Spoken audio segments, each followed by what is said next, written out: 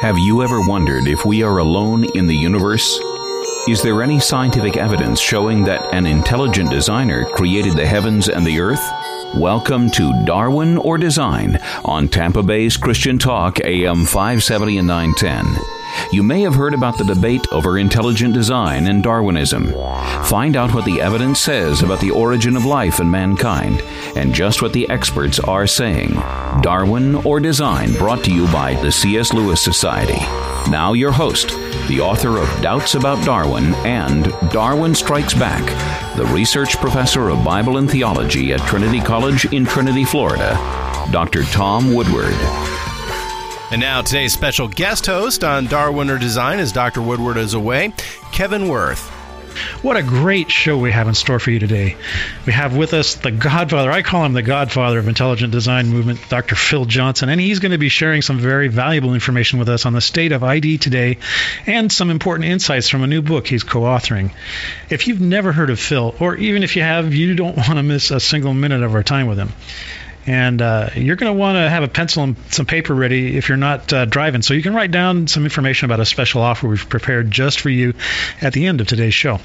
I want to acknowledge and thank Joe Weaver. He's our wonderful technical producer, and he's making this program possible through the miracle of ISDN while I'm here in the Salem studios in Seattle, Washington, and he's in the WTBN studios in Tampa Bay, Florida. Just a total corner to corner of the country. You ought to have somebody in El Paso.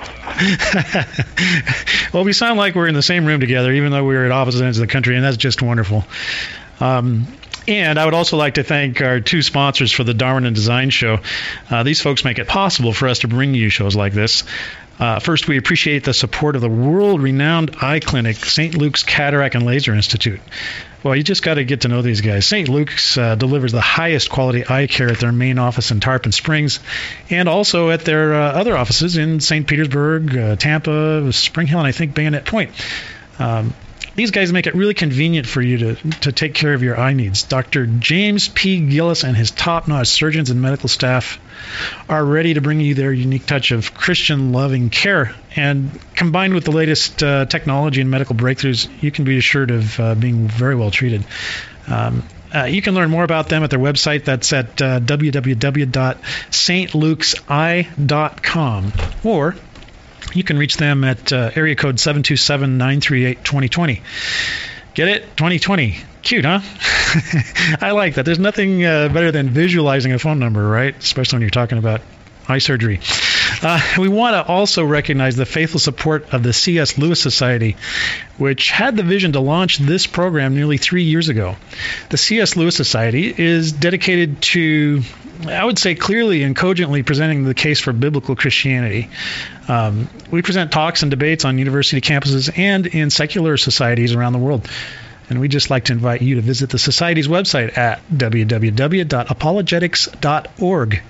And you can reach the Society's office by calling area code 727-376-6911, extension 338, if you wish. And also, I'd like to put in a plug here for an article that you'll find front and center on that website, written by Dr. Tom Woodward. It's called A Tale of Two Theories, where Dr. Woodward poses the question, how healthy is Darwin's theory in 2009 as we celebrate the 200th anniversary of the birth of Charles Darwin? And it's also the 150th anniversary of his publication of the book On the Origin of Species. Don't know if all of you knew that 2009 is a banner year for both of those events. But anyway, in this article, Dr. Woodward offers you 5 key concepts outlining some of the problem issues with Darwin's theory today.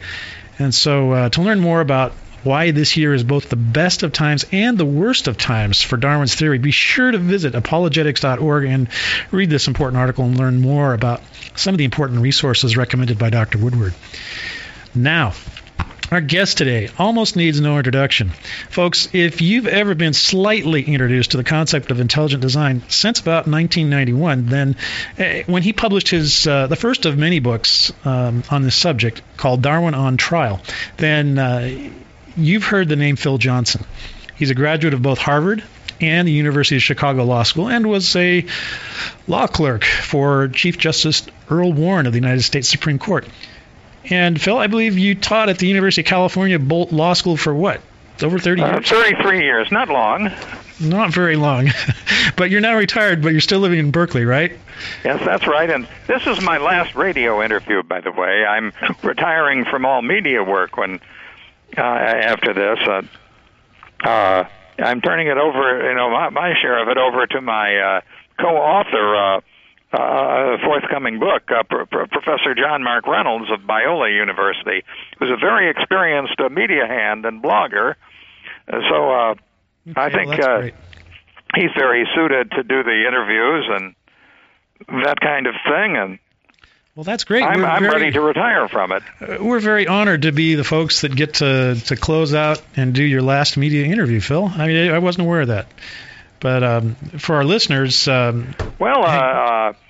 I decided to do this one because, as you and I know, and you're from Discovery Institute, they're in Seattle, and Tom Woodward, who has been a close associate of mine from the earliest days of my the Darwinian escapade. So I'm quite always willing to do something for old friends. Oh, thank you, Phil. Way back in the day, I still am with Access Research Network, and I think we had a hand in they have been a big help and partner in my work all along. I remember them back in the days. They were called the Students for Origins Research, which was a name I liked a whole lot. But they couldn't use it anymore because they grew up and they weren't students anymore. Yeah, but we still target students, Phil, so that hasn't gone away. And I just want to let our listeners know that more than perhaps anyone else on the planet, I believe Phil is recognized for popularizing one of the most controversial modern criticisms of evolution that we are looking at today, and that you were instrumental in launching what is known today as the concept of intelligent design. Well, I thought that, you say controversial approaches to evolution, and I thought I was just pointing out some facts, obvious truths. I don't know why I'm so controversial, but I guess I am. Well, you always have been, and it's been a very good thing. So, if I may, I'd like to say, since this is going to be your last media broadcast, Phil, I'd like to say a very big thank you on behalf of really, literally millions of Americans who have read your books, heard you debate over the years, and who've become inspired to take a much more critical view of evolution than they otherwise would have. This is quite a contribution, I think, that you've made. So, if I could, just let me begin by asking you, what was it? I mean, you're a law professor. What was it that inspired you, a Berkeley law professor, to take on evolution? Why was this so important to you? Well, I noted one thing as I was reviewing the subject, and that was that the stereotype of this whole controversy is that it's science versus the Bible, and that there are these people who don't want to believe in this well-established theory of evolution because they'd rather believe the Bible. And I said, well, that's not really the heart of the controversy as I see it. The great problem with the theory of evolution, as it's taught in our textbooks and television programs and all, is the mechanism. And the problem with the mechanism doesn't have anything to do with the Bible or somebody's religious doctrine. It has to do with the scientific evidence. There just isn't any substantial scientific evidence that natural selection, the Darwinian mechanism for evolution, has anything like the vast creative power it would have to have for the theory to be true. So what was it? Was it the lack of evidence that inspired you to get into this? Or what was it that was the most important thing that kind of got you going in this? Well, it was, I said, the great problem in this whole area is that if you examine the Darwinian mechanism and say, what is it? It's the accumulation of random genetic variations through the fact that some organisms leave more offspring than others. The ones that happen to leave more offspring are the ones we call the fittest. That's how it's defined by the outcome. Some folks refer to that as a... Now, what is that? It's all true. It's not that this theory isn't true. The problem with it is that it's true only at a relatively trivial level. It can account for modest variations in essentially stable species. So that, for example, there's this famous observation that was made of birds, finches, on an island in the Pacific Ocean in the Galapagos chain. Now, the finches were subject that they have a severe climate differential on the island where they live, and for one period there was a terrible drought on all the vegetables all the plants that the birds depend upon for seeds to eat that dried up. So most of the finches died during this drought, and the relatively small number that survived were measured. They'd been taking measurements of studying the finches, the biologists had, for some years, and so they had measurements of the finches' beaks, both before and after the period of drought. And it turned out that the beaks were slightly larger, very slightly larger, after the drought than they had been before. The biologists who studied this species theorized that the reason for the change in the average size of the finches' beaks had to do with the drought, that the birds with larger beaks had an advantage in eating the last tough seeds that remained on the island. And so that's very interesting. Died in great numbers, and some of the larger beaked ones survived. That's all very interesting, Phil. We need to go away for a break here, but we'll be right back to tackle more from the fertile mind of Phil Johnson right after this.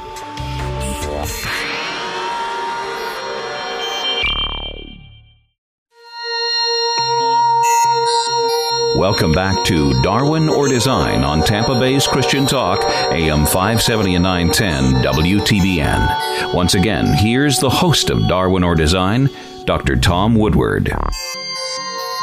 We're talking with Phil Johnson about intelligent design. I'm your host, Kevin Worth. Phil, tell us about the new book that you're co-authoring. What's it about?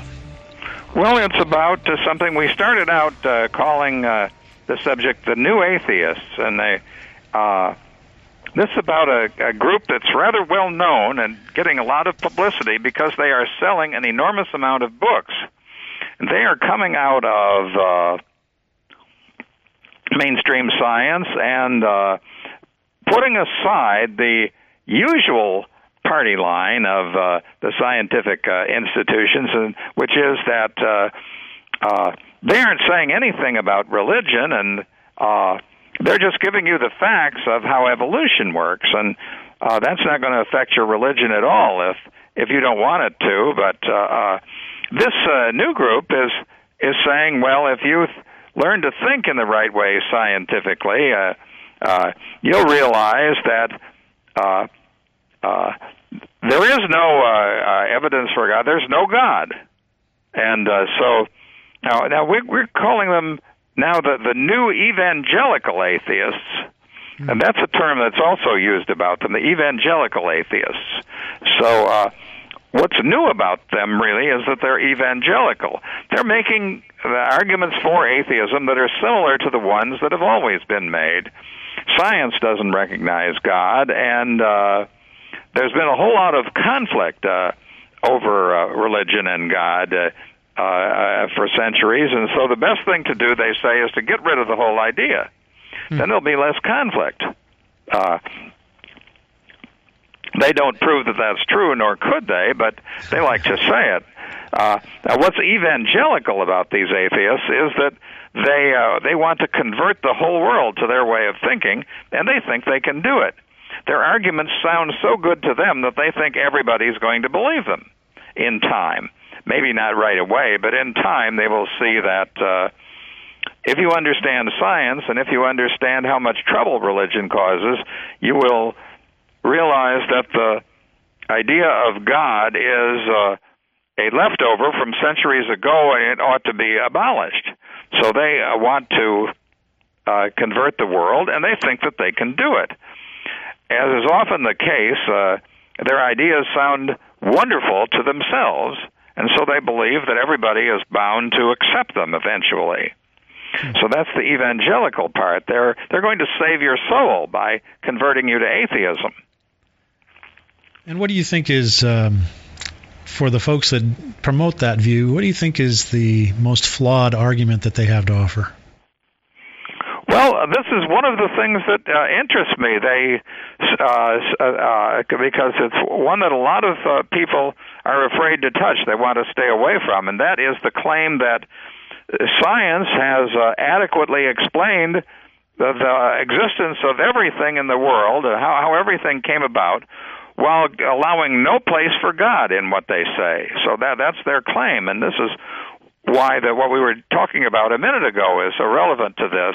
See, the fact is that the mechanism by which all the living things in the world are supposed to have been created, this natural selection, has never been shown to do anything except make trivial changes in species that already exist and that are staying the same.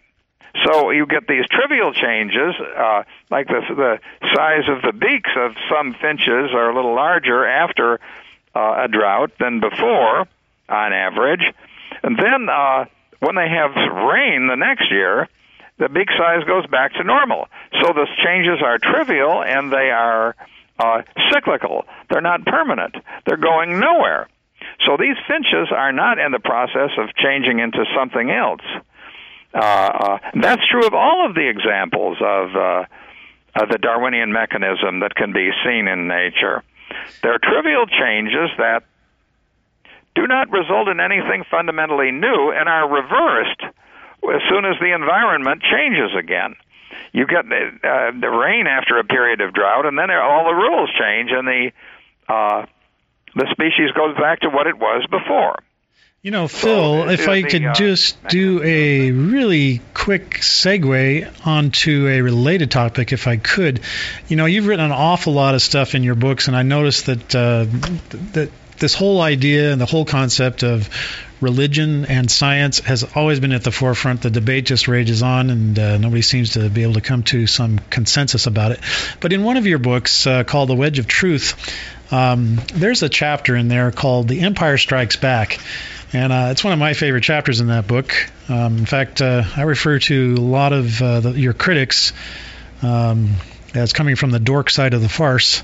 But in that chapter, you mention, you're talking about Ken Miller, who talks about elephant fossils, for example, as another piece of evidence for evolution.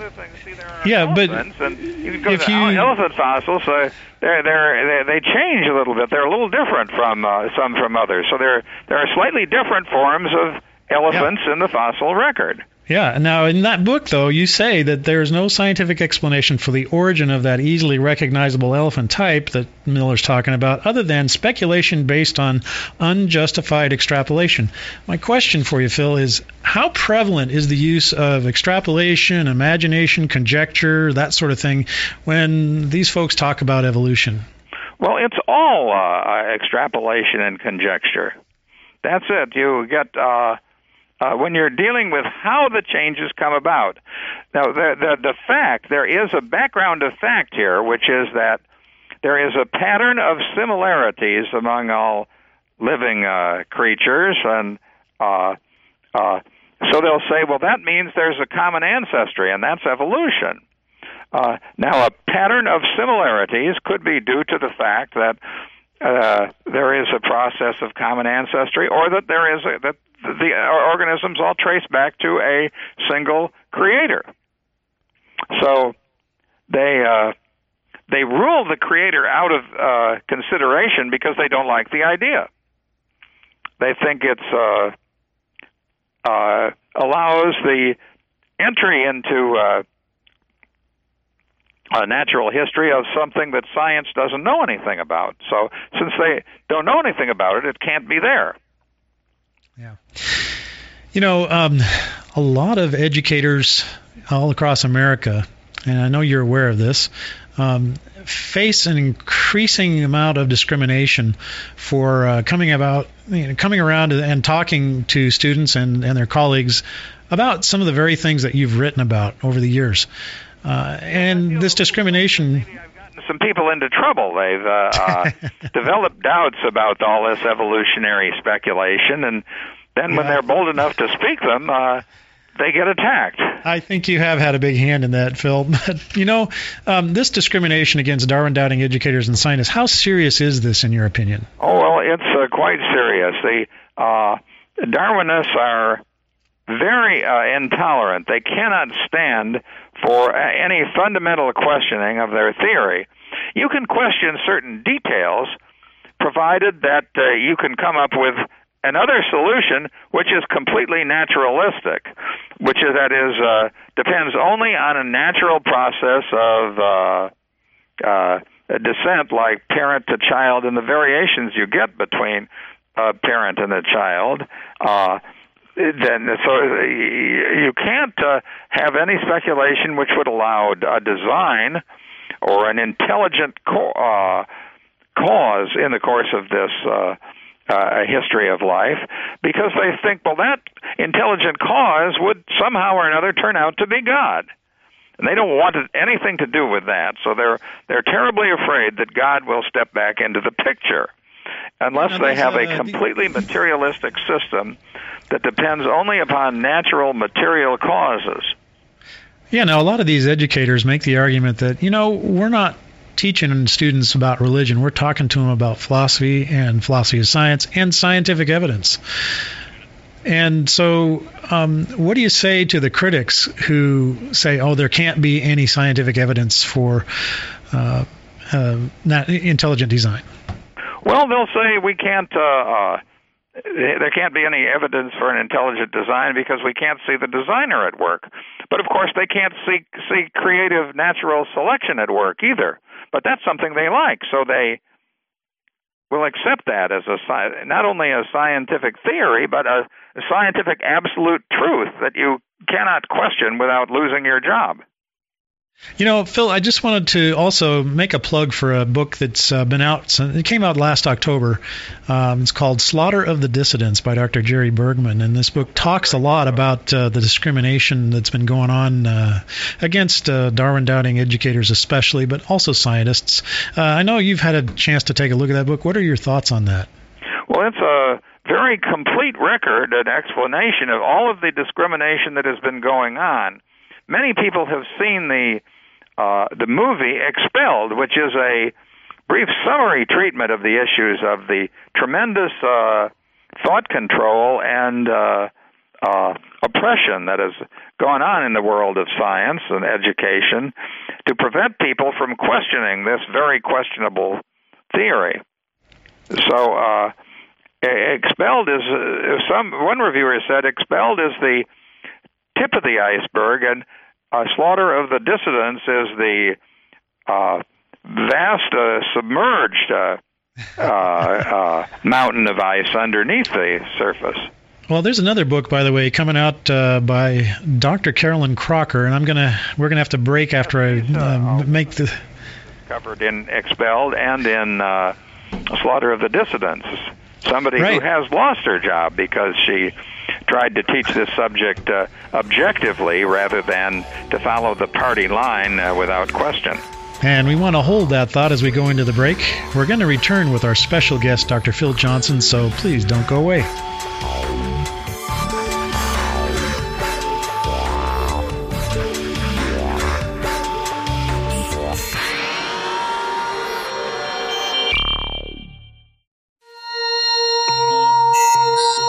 Welcome back to Darwin or Design on Tampa Bay's Christian Talk, AM 570 and 910 WTBN. Once again, here's the host of Darwin or Design, Dr. Tom Woodward.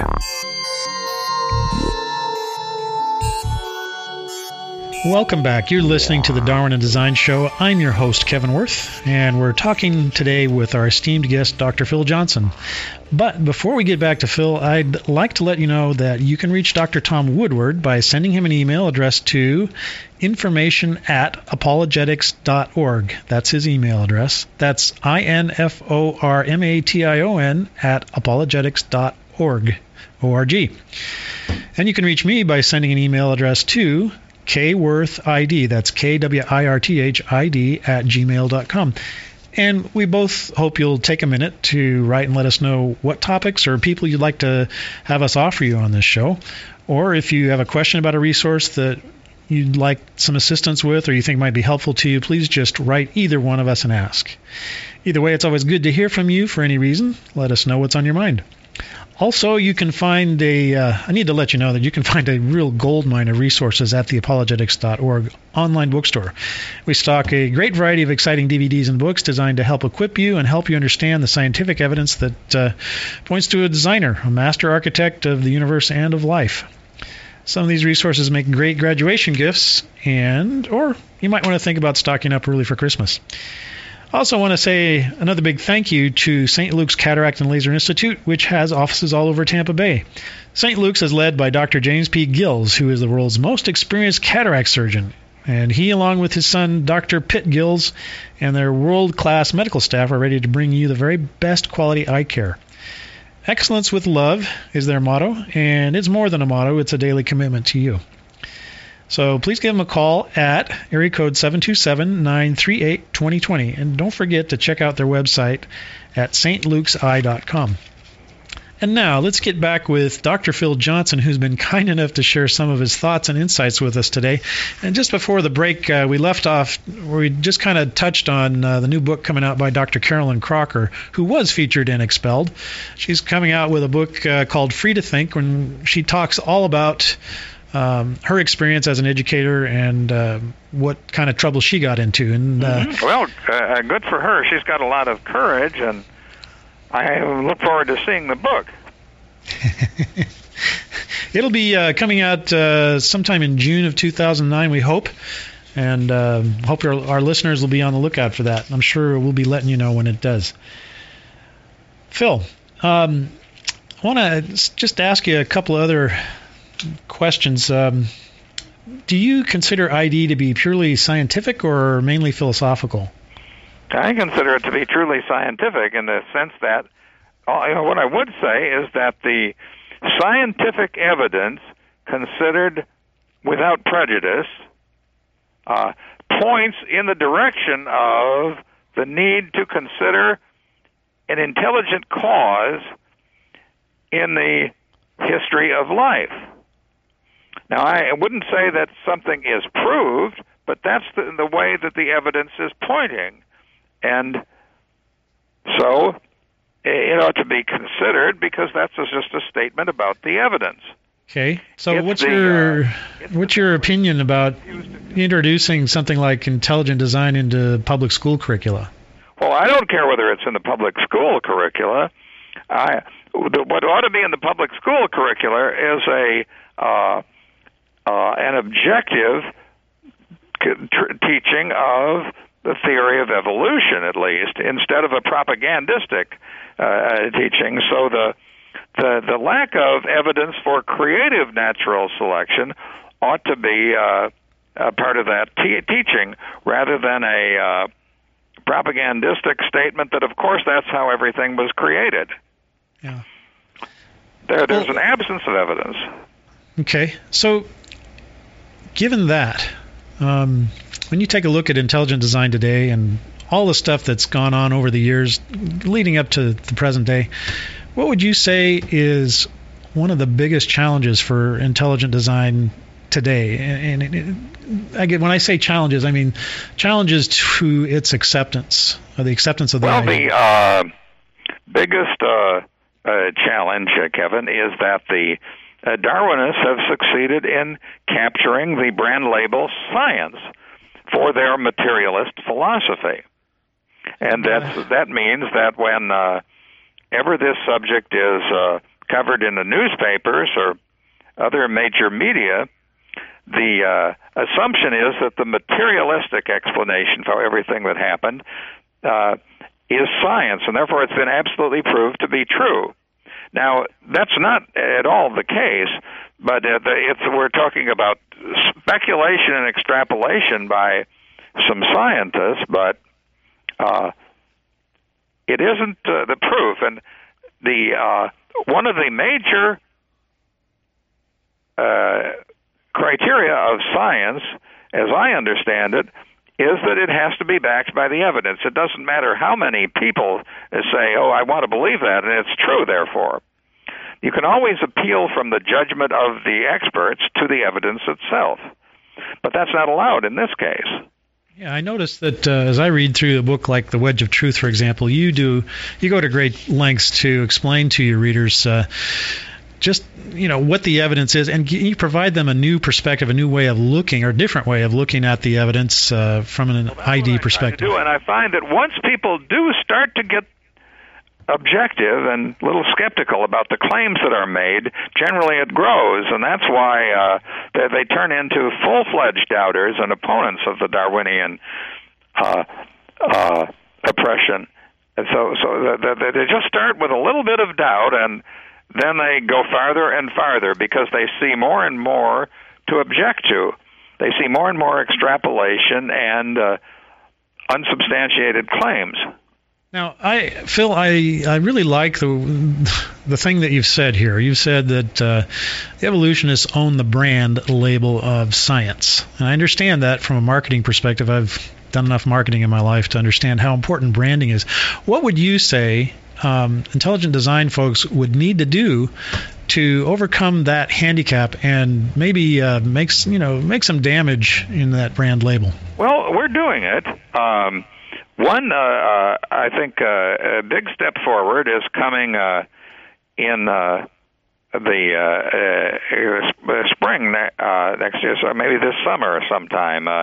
Dr. Steve Meyer of the Discovery Institute is publishing his book, The Signature in the Cell, which is a masterful scientific treatment of the operation of the cellular DNA RNA protein synthesis mechanism. And I think that an enormous number of scientists who read that are going to be convinced that you're seeing the operation of intelligence here. Many of them already are convinced of that. They see that there's no way to explain the origin of that DNA protein synthesis mechanism by materialist causes.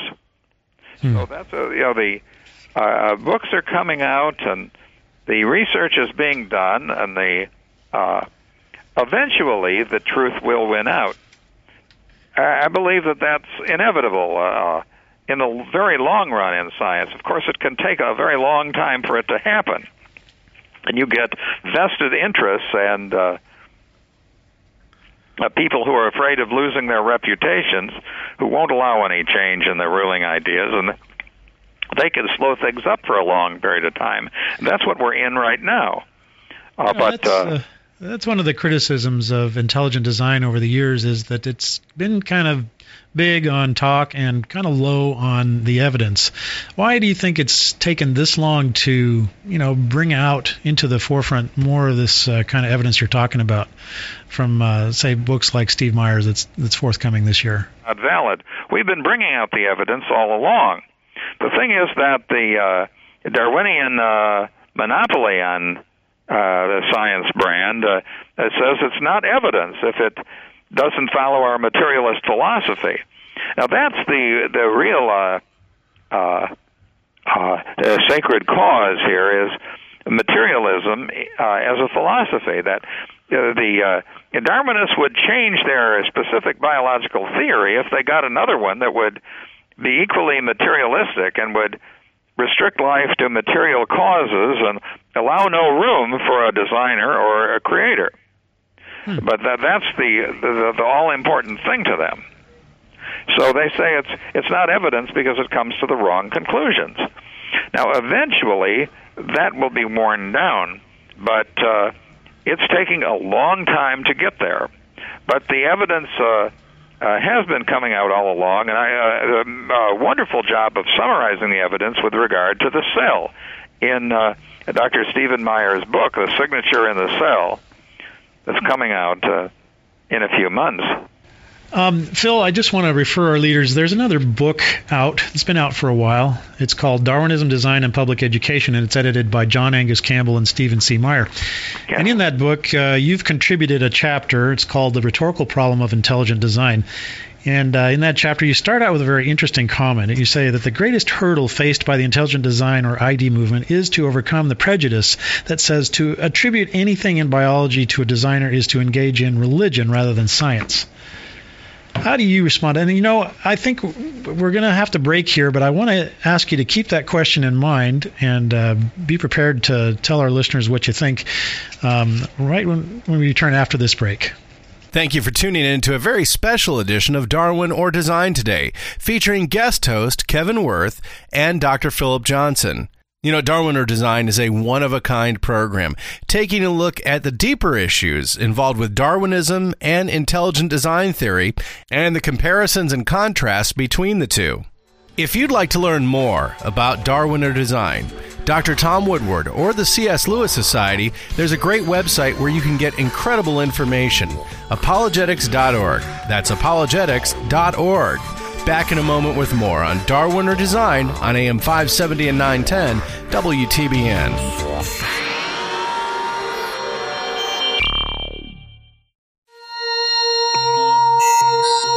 Welcome back to Darwin or Design on Tampa Bay's Christian Talk, AM 570 and 910 WTBN. Once again, here's the host of Darwin or Design, Dr. Tom Woodward.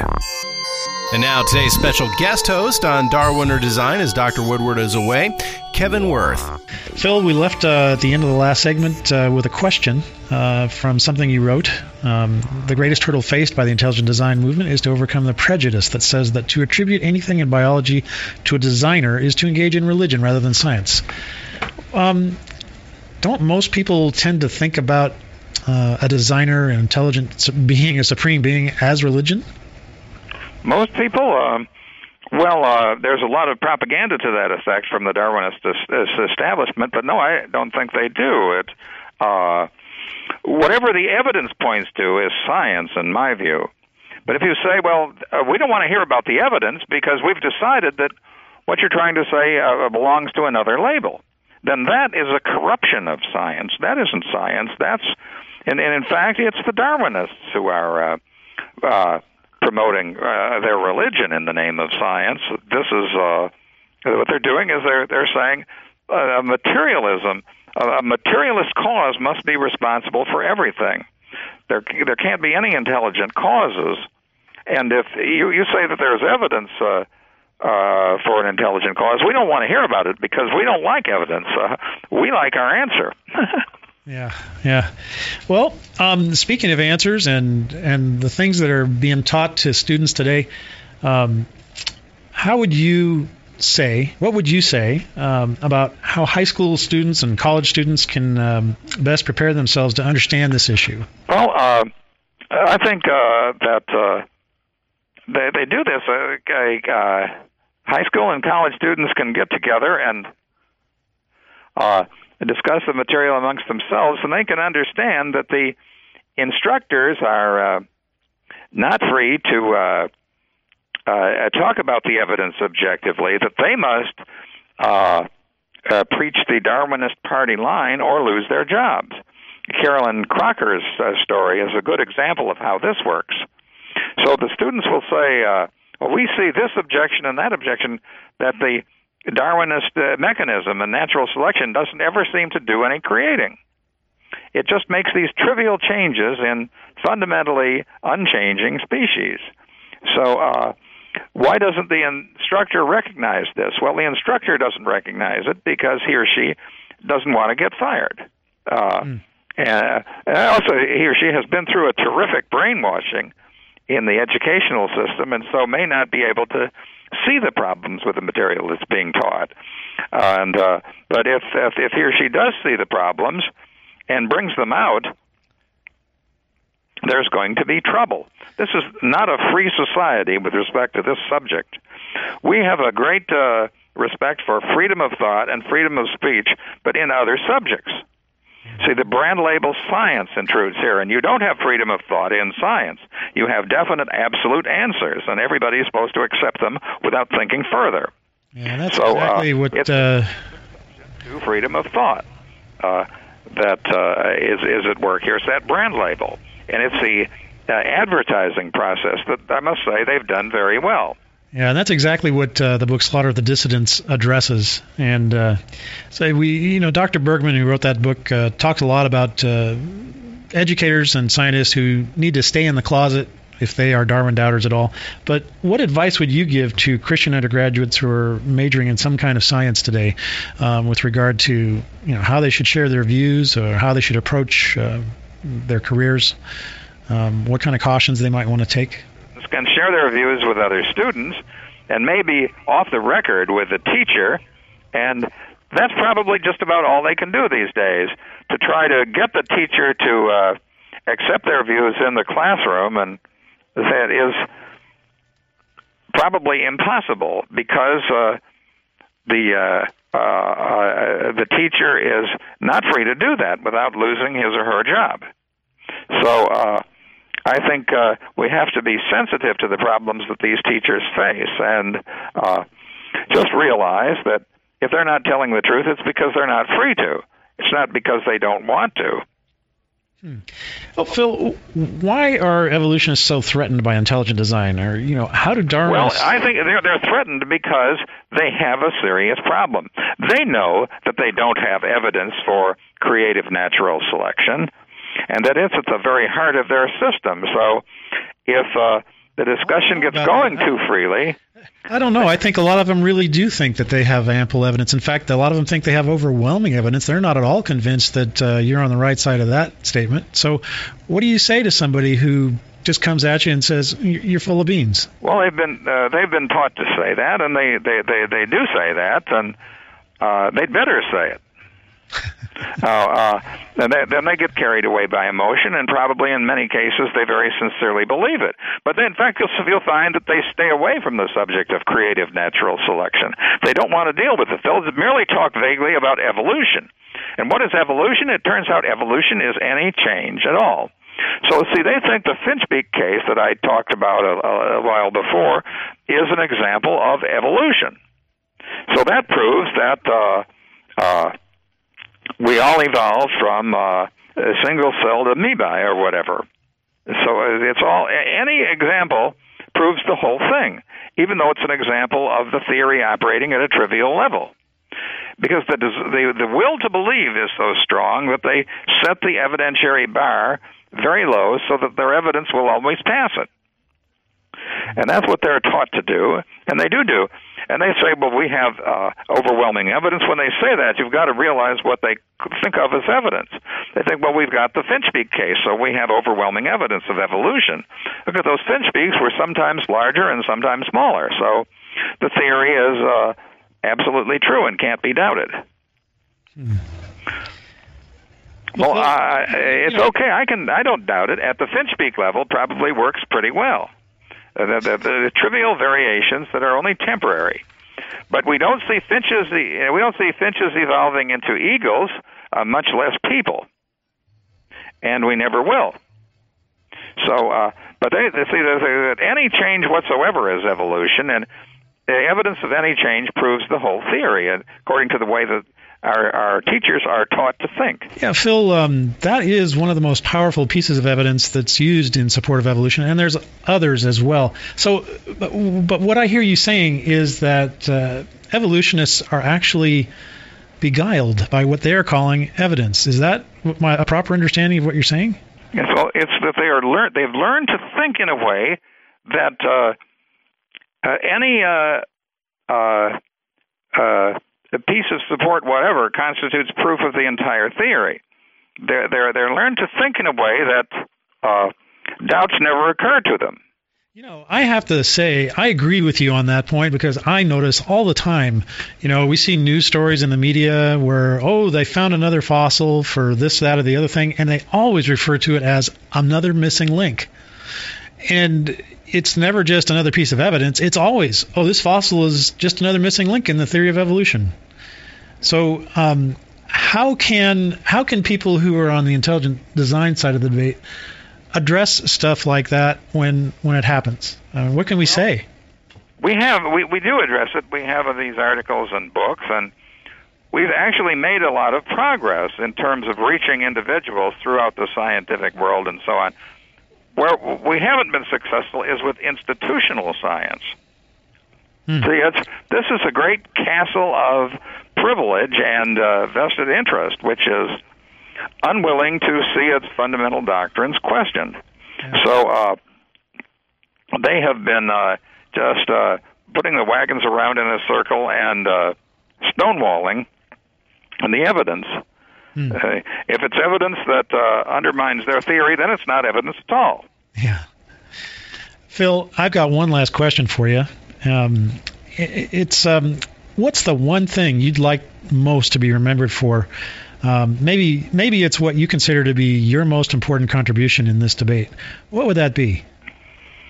Well, I feel that if I've done anything really important, it's to get a way of thinking started that allows people to begin to question the unquestionable, to see this thing that they are taught to take for granted and suddenly perceive the flaws in it and begin to think in a new way. And then I have always tried to bring along anybody that seems to have caught on to this skeptical way of thinking and to have talent in expressing it and to help them to get started in writing a difference in the world. So I like to think of myself as one who has helped other people get started and to flower in their careers. Well, you know, I think you've definitely done that, and we sure all appreciate that. Phil, we've run out of time all too soon with you today, and I want to thank you once again for coming on the show. I've got to go to my nap now. Anyway. I want to thank you for sharing your insights with our listeners, and also, once again, for all that you've done over the years. And again, what a privilege and honor it is to have you on our show, and to be the last media interview you're going to be granting anybody. That's a rare honor. Thank you very much. Well, I've retired from law teaching. Now I'm going to retire from media work. Well, you know, we wish you all the best and much continued success as you rest and hand the baton off to others. And you've done a terrific job. I'm glad to have the next generation take the leadership as they are doing. Well, thanks for all the work you've done, Phil. Well, thank you, Kevin, and congratulations on your own work. Thank you. Goodbye, then. It's been great talking with you, Phil. And folks, as we close, I just want to make sure to let you know that there is that very special offer I mentioned to you at the start of this broadcast. Actually, there are two. Access Research Network, otherwise known as ARN, has put together a couple offers for you, and you can check out their website at www.arn.org. They're making these two offers available just for our listeners, and it's good for the next 30 days only. First, you can snag Phil's book, The Wedge of Truth, that we talked about during the show, and it's published by InterVarsity Press. And in that book, he talks about how to split the metaphorical and philosophical log of naturalism by asking the right questions about different types of evidence used to support evolution. Now, this book is loaded with page after page of insight about how science and evidence should be contemplated as it relates to the idea of Darwin and design. The hardback version of this book, which normally retails at $18, is yours today for just $10, and that includes free shipping. Now, the second offer is actually pretty unbelievable, and it has never been offered anywhere or any time to anyone. ARN has taped many of Phil Johnson's lectures, debates, and interviews made over the years, and they've scoured their vault and put together an impressive collection of 10 videos just for you on multi-regional DVDs. Now, normally these videos would sell for $25 each, but just for Darwin and Design listeners, they're offering all 10 videos at half off. So instead of paying $250 for those 10 videos, you get all 10 for just $125. This tremendous offer also includes free shipping, just like the other offer. But you can only get these videos from ARN because they're the folks who produced them. Now, time doesn't allow me to get into all the details about all these offers, but you can learn more about these videos and the book itself just by going to the ARN website, as I mentioned, www.arn.org, and do a search for the first offer, the book offer, by entering in this code, B as in boy 037, and for the video series, enter the code V as in Victor 070. And you know what? I'm also going to throw in a free bonus report for anyone who places an order, any one of those 2 items, in the next 30 days. It's a quote report I created on the use of speculation, imagination, and conjecture, and we kind of touched on that in the show today as it relates to evolution. Well, that's all the time we have for today. Thanks once again for listening. I'm your host, Kevin Worth, and just remember, this is a time of real opportunity for those of you who want to prepare your hearts and minds to talk about Darwin and design with your friends and family and anybody else that's interested. And we're here to help you do that. So until next time, keep us in your prayers, won't you? Bye for now.